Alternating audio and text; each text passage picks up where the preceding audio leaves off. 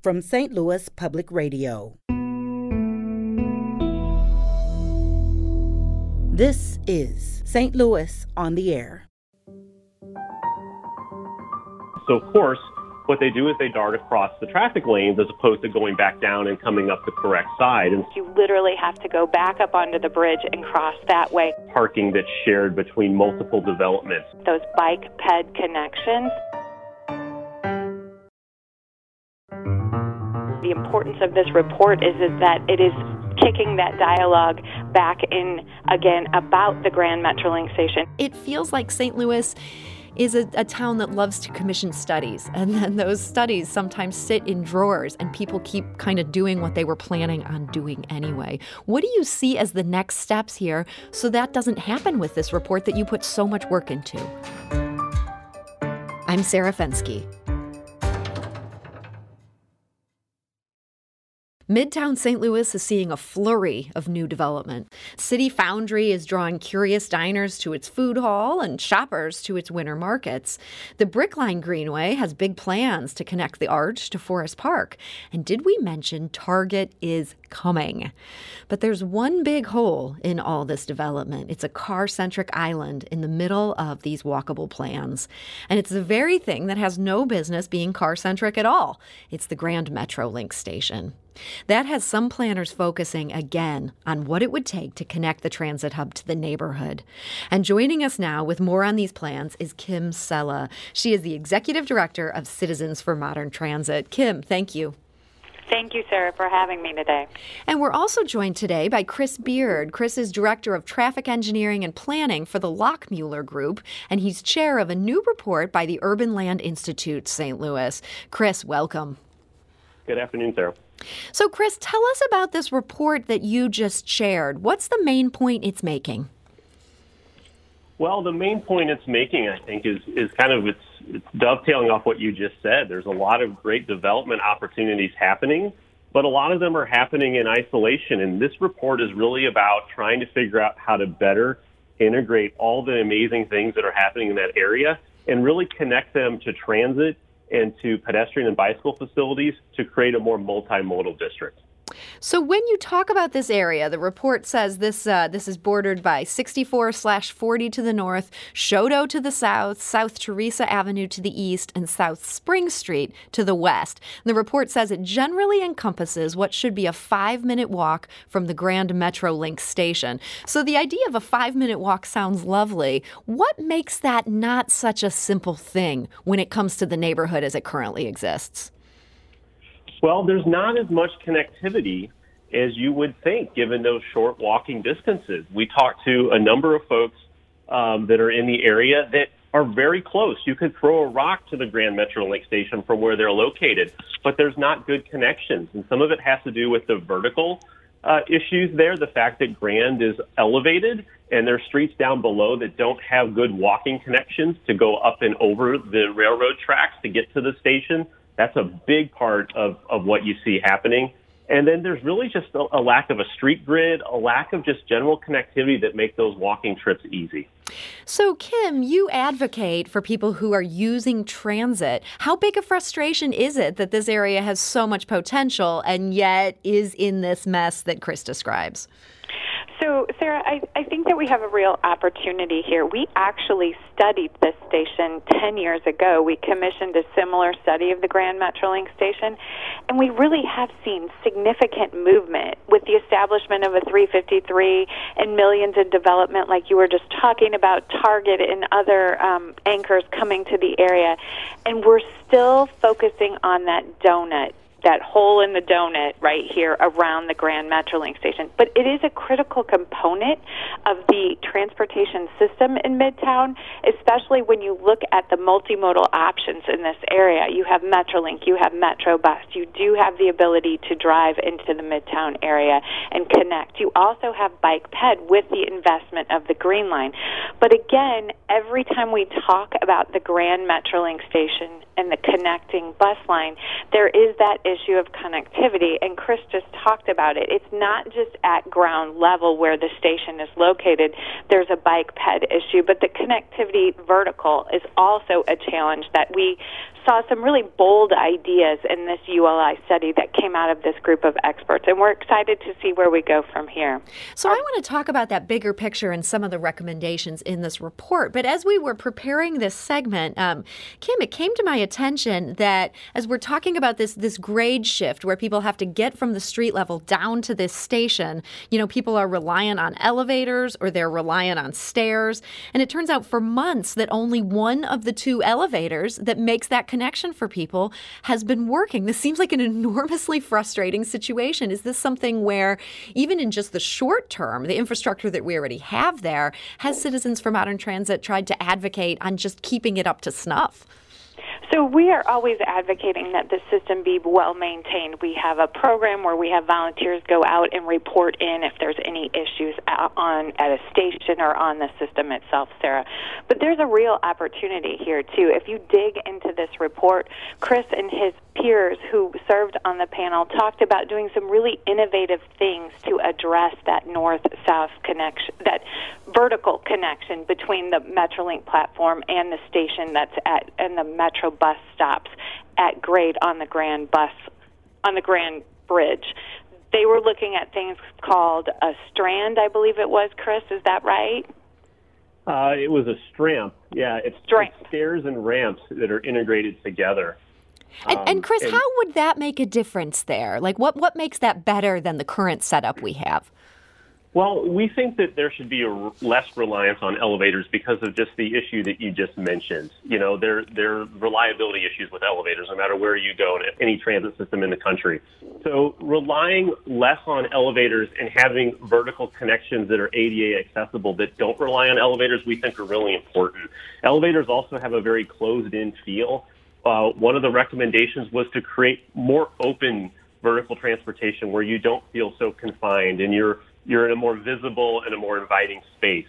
And so doing something like that, we think will really help. It's also, with the Brickline Greenway coming in, we think it's also going to be important to get bikes up and down between Grand and the station level. And having your bike on an elevator, it's not a conducive means of vertical mobility. So integrating ramps into the system, having more open stairwells, we think are part of the solution. And another option there is also development. There's a number of developments planned adjacent to the station, and to the extent possible that maybe some of that vertical transportation for the public can potentially be accommodated with those developments, I think is another strategy to help with the issue.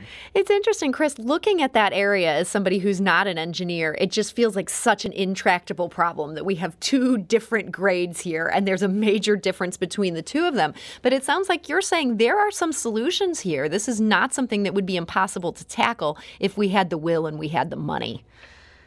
Absolutely. This is certainly not a problem not seen in other transit systems around the country. It's something that we can solve. There's a lot of great ideas out there. I think we just need to put our heads together and try and make them happen. Something else, Chris, I thought was interesting that the report recommends would be installing a crosswalk across Grand to link the stops for the north and south bus routes. As somebody who doesn't use the bus, it seems shocking that there wouldn't be a good, safe crosswalk between those two things. Well, I think the idea when the station was originally developed is that, you don't necessarily transfer between the northbound bus and the southbound bus all that often because you'd be going back in the direction that you came, and that any transfers are really between bus and Metrolink. But what you tend to see is folks from the Metrolink are trying to come up to the bus, and they maybe take the elevator or the stairs on the wrong side of the street. They get up to street level at Grand, and they realize, I'm on the northbound side. I want to get to the southbound side. So, of course, what they do is they dart across the traffic lanes as opposed to going back down and coming up the correct side. And so by providing an at-grade crosswalk, something that's safe and gives people an opportunity to cross the street, we think that will help with that situation. Now, Kim, another recommendation from the report is to, quote, optimize Grand for multimodal transportation. I know that's something that Citizens of Modern Transit is a big fan of. What might that mean in this particular case? What kind of changes to Grand? So I think that there are real opportunities. Chris just touched on one, incorporating the development that might go in that area with the actual bridge itself. So our last report called for platform development, again, extending the bridge to make sure that there's access for bike ped. The other thing that was mentioned is looking at the parking lot that is at ground level. What is a higher and better use for potentially that Metro Park lot that would allow for better multimodal connections? You know, if you deboard the Metrolink or you come down the stairwell or the elevators down to the level of the Metrolink platform and you're trying to access some of the developments in that area, if you try to walk south, you can't, there's no access. You literally have to go back up onto the bridge and cross that way.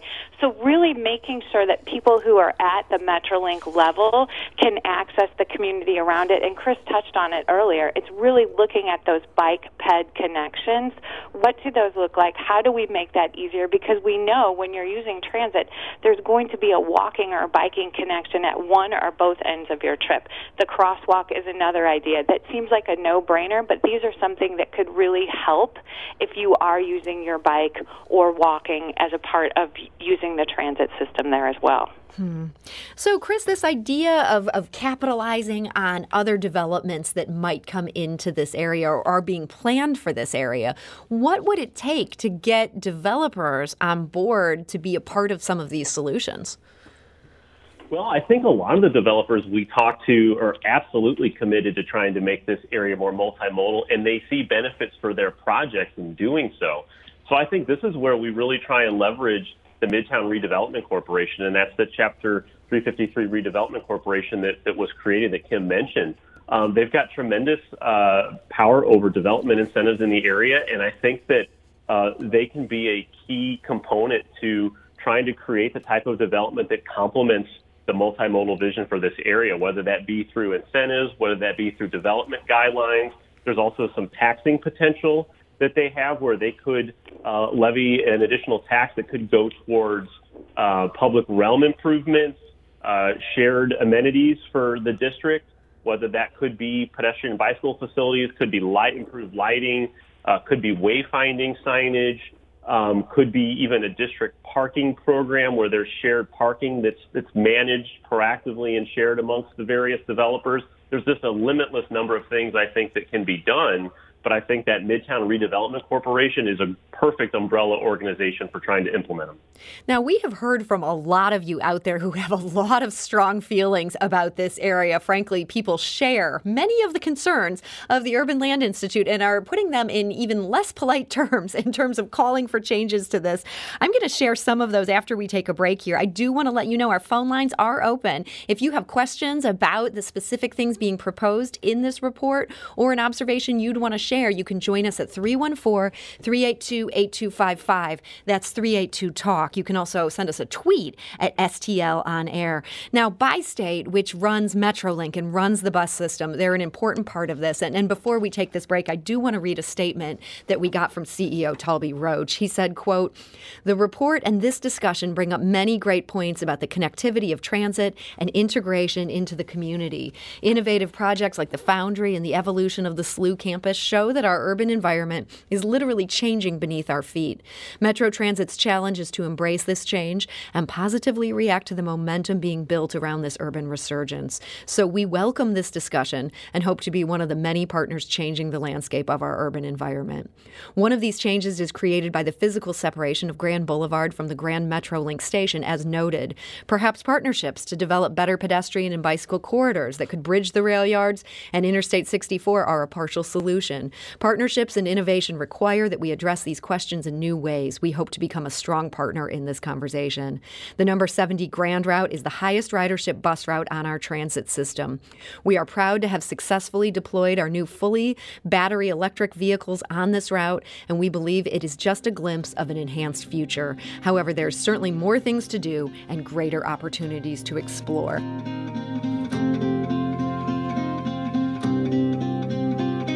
We're going to continue to explore that with our guests right after we take a quick break. This is St. Louis on the Air on St. Louis Public Radio.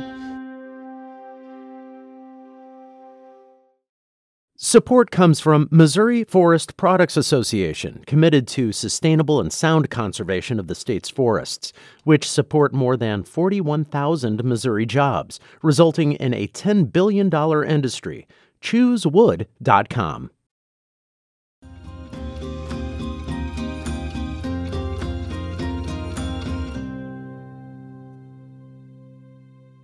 And now back to today's conversation. We're talking to Chris Beard. He's Director of Traffic Engineering and Planning for the Lockmuller Group. He's chair of the Urban Land Institute study looking at this area. We're also joined by Kim Sella, who's Executive Director of Citizens for Modern Transit. Now, we have heard from many of you with a lot of thoughts. Andre writes on Twitter, the whole area is a mess. The light just south of the Forest Park intersection, that is for the apartments. The whole thing needs a redesign. We also heard from Jerry, who writes, at the south end of the bridge, the latest steel coat development will add 179 apartments, Target, surface parking, and a 2-story parking garage. 18 affordable apartments doesn't offset the tax incentive package. They were granted a 20-year tax abatement, value unknown. At the north end of the bridge, Green Street has proposed an apartment development within the Armory TIF district. Surprise, the project includes structured parking. To sum up, the city's abject failure in transit planning, parking minimums, and the subsidization of development centers the car over all modes of transit. The recent projects along the Grand Corridor from Lindell to Choteau illustrate the absurd outcome of current practices. Chris, I'm curious, there's a lot of parking minimums in this city. We tend to think that if there's an apartment that could house 2 people, it needs to have parking for at least 1 or 2 cars. Do we need different development guidelines in this district? Well, it's a difficult question because there's certainly a balance there. We definitely want to make the city multimodal. Everybody, I think, is in agreement with that. But there's also a reality that developers need to try and satisfy on their side, which is the fact that still a lot of the folks that are relocating to new apartment developments, a lot of them are coming with a car. I absolutely agree that we can do better. And I think one of the strategies that we talked about in the report was doing more shared parking and more district management of parking. So instead of having an individual development come in with their own parking, we would look to do a strategy where there's parking that's shared between multiple developments. And what that does is it allows you to potentially capitalize on offsetting peak times for parking. So residential developments, the parking is most heavily utilized during the evening and overnight hours when everyone's home. But a commercial business utilizes parking mostly during the day, and at night those spaces are empty. So if we more cooperatively and more proactively manage our parking as a shared asset, I think we can still serve the same needs, but with a lot fewer spaces. Kim, do you think that's probably the way to go on this, to try to figure out ways to maximize what's going on as opposed to just wholesale telling developers, yeah, we don't want you to include so many parking spaces? I think that's really has to be a part of it, Sarah. When we look at this, 10 years ago when we did the first study, there wasn't any of this development. So these developers are seeing the opportunities around this area in the Midtown area. We just have to work with them. Chris is right. It's really all about collaboration and cooperation. It is an opportunity for St. Louis Midtown redevelopment as the 353 to work with these developers to ensure that transit is on equal footing with parking in the area. We've come a long way, but what we know about the Grand Station is that it's going to require partnerships in the area. It can't just be Metro Transit, and it can't just be the city of St. Louis.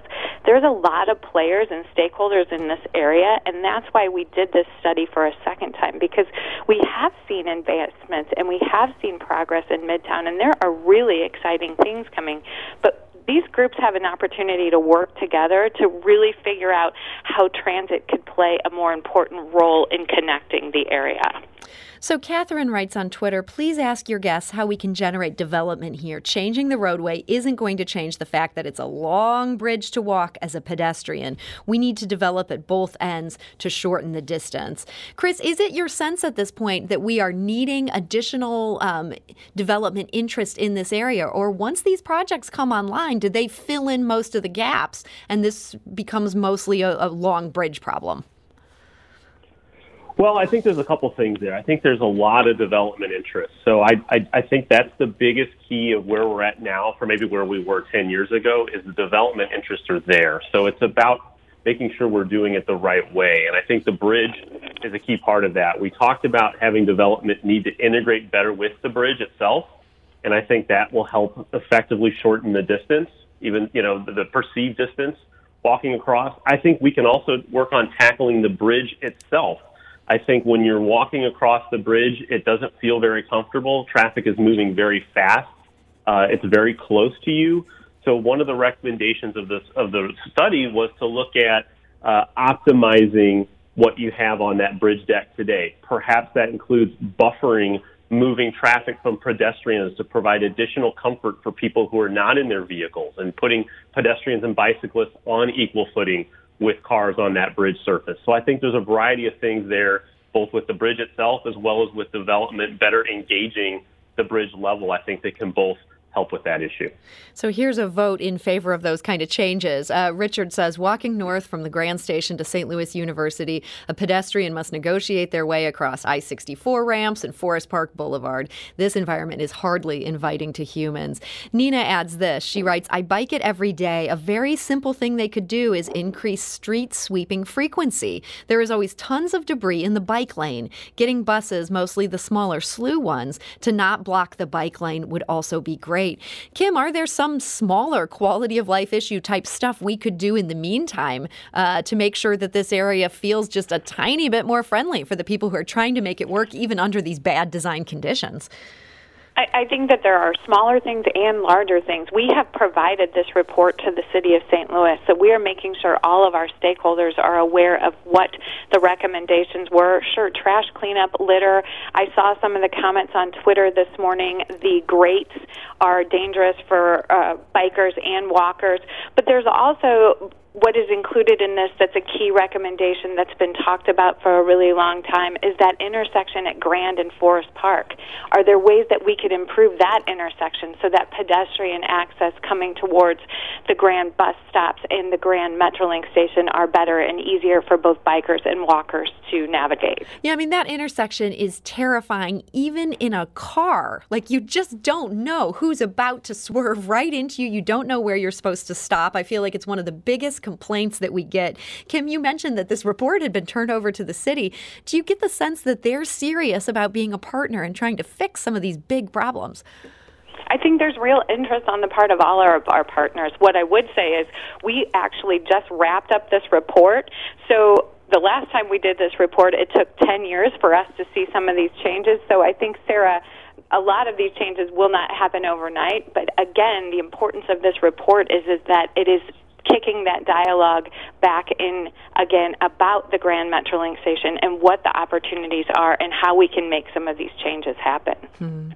So, Chris, one of the changes you're talking about here that feels a lot less complicated than trying to move giant cement is that you think that district-style branding opportunities exist and that this could really help unify this in the public perception. Tell me how that could work here.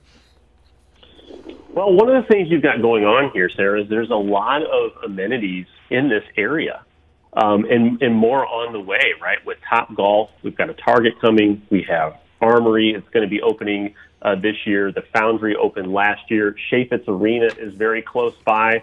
But if you put all those things together, you don't necessarily think of them as being part of this Midtown hub. And so what we thought would help is create a branding around this district. And we even suggested that we leverage the Prospect Yards name that has already been created and really try and reinforce that as this is an area as opposed to individual amenities, individual destinations within the area. And then by doing that the Metrolink station sort of complements that branding, and you think more of coming to this area via transit. You think more about coming to this area via the future Brookline Greenway as opposed to driving to these individual destinations. Yeah, it feels like such a small thing, but even while looking through this report, and even as somebody who frequents this district just about every day, I found myself struck by how close these things are to each other in a way that I just never think about because I'm always doing it by car. And so this way of raising awareness, Kim, does this help people maybe process, no, you actually could walk from point A to point B. You could bike from point A to point B. You don't have to bring your car into the mix. I think any little thing that we can do to promote the connectivity of the transit center that we have here and all of the amenities around it is going to help the St. Louis region understand that this really is an option for people to get to this area, the Midtown area, whether it's the tagline Prospect Yards or however St. Louis Midtown redevelopment goes ahead and brands the area. For example, we have our 10-Toe program where we take individuals out to use the system. They're amazed when we do a walk from the Grand Bus to the Grand Metrolink station and up and down Grand, where they can get by walking. Again, we're getting back to that bike-ped connection. Is it the easiest walk to get off the Grand Bridge? Maybe not, but the ability to do it and to get to some of these other destinations is significant. And as Chris talked about earlier, the investment with the Brick Line is just going to be one more aspect of that multimodal connection that'll be available in this area, that people will be able to access these destinations. So I want to encourage people to check out this report for themselves. There is so much good detail in here. It may just change the way you're thinking about the environment around you. You can find that on our website, stlonair.show, and read it for yourself. But this brings up a bigger point. Kim mentioned there that this is actually the second study, that there was another study of this done 10 years ago, and that there have been a lot of changes since then. But still, this one big issue identified in this previous study 10 years ago, this remains. Chris, it feels like St. Louis is a town that loves to commission studies, and then those studies sometimes sit in drawers and people keep kind of doing what they were planning on doing anyway. What do you see as the next steps here so that doesn't happen with this report that you put so much work into? Well, honestly, I think part of why we're where we are today is because of the prior study and the fact that some of the things that were recommended from that study have been implemented and they're now bearing fruit. The Chapter 353 Midtown Redevelopment Corporation, that was a previous recommendation. The Brick Line Greenway and providing an east-west pedestrian bicycle facility was also part of the previous study. So I hope that 10 years from now, we look back at this report and see that a number of the things that have been identified have in fact been implemented.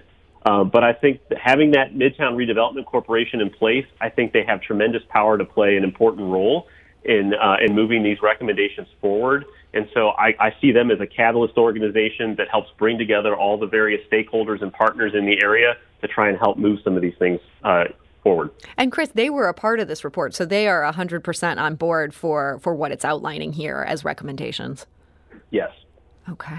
So the final line of the report, this couldn't help but strike me as I was reading this today. Quote, the current and proposed developments in the study area are exciting and transformative for St. Louis.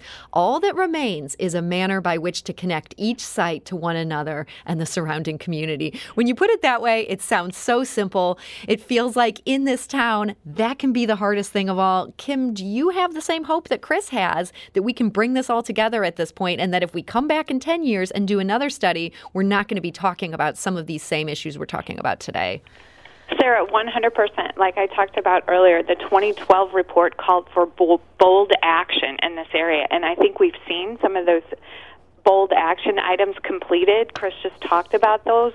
Again, 2021, the report calls for bold action, transformative action with regards to connecting the area to these new and exciting developments. And I do think it's a possibility, whether it's a vertical connection between the upper part of the bridge and the Metrolink station, or something that has to do with a development going in adjacent to the bridge where they incorporate transit and transportation options through that development. I think that we can do this, and I think that's why we brought this study forward again, is so that we can make sure that we're not only educating our partners like SLU in the city and Metro Transit, but the developers working in this area, that transit is a critical component to the success. So this feels like exciting times. It feels like the next couple of years are going to be make or break for this neighborhood. It sounds like both of you are saying you think we can do this. Do I hear a vote of confidence, Kim? That's one from you? Yes, 100%. And transit is a critical component. Chris, you're there too. Everybody's all in. Absolutely. Well, I want to thank you both for joining us today. I want to encourage people again. You can read this report on our website, stlonair.show. Chris Beard, thank you so much for joining us. Thank you for having me. And Chris is Director of Traffic Engineering and Planning for the Lockmuller Group. He's also chair of this study from the Urban Land Institute, St. Louis. And Kim Sella, thank you so much for joining us. Sarah, thank you, and thank you for helping us continue the conversation. And Kim is the Executive Director of Citizens for Modern Transit.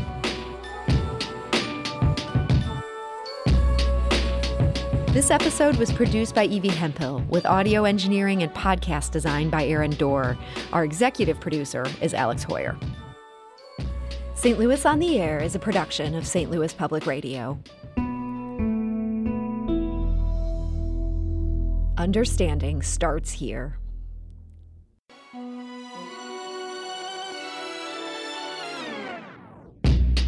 Do you find yourself regularly listening to episodes of St. Louis on the Air? Suggest us to a friend you think might enjoy our conversations.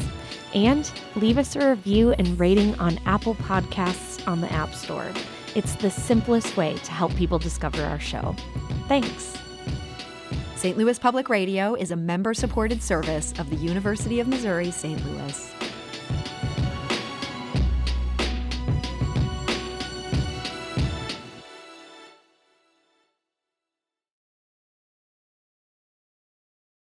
Support comes from the Missouri Forest Products Association, providing more than 41,000 jobs in the production of wood pallets, railroad ties, white oak barrels, hardwood floors, and more.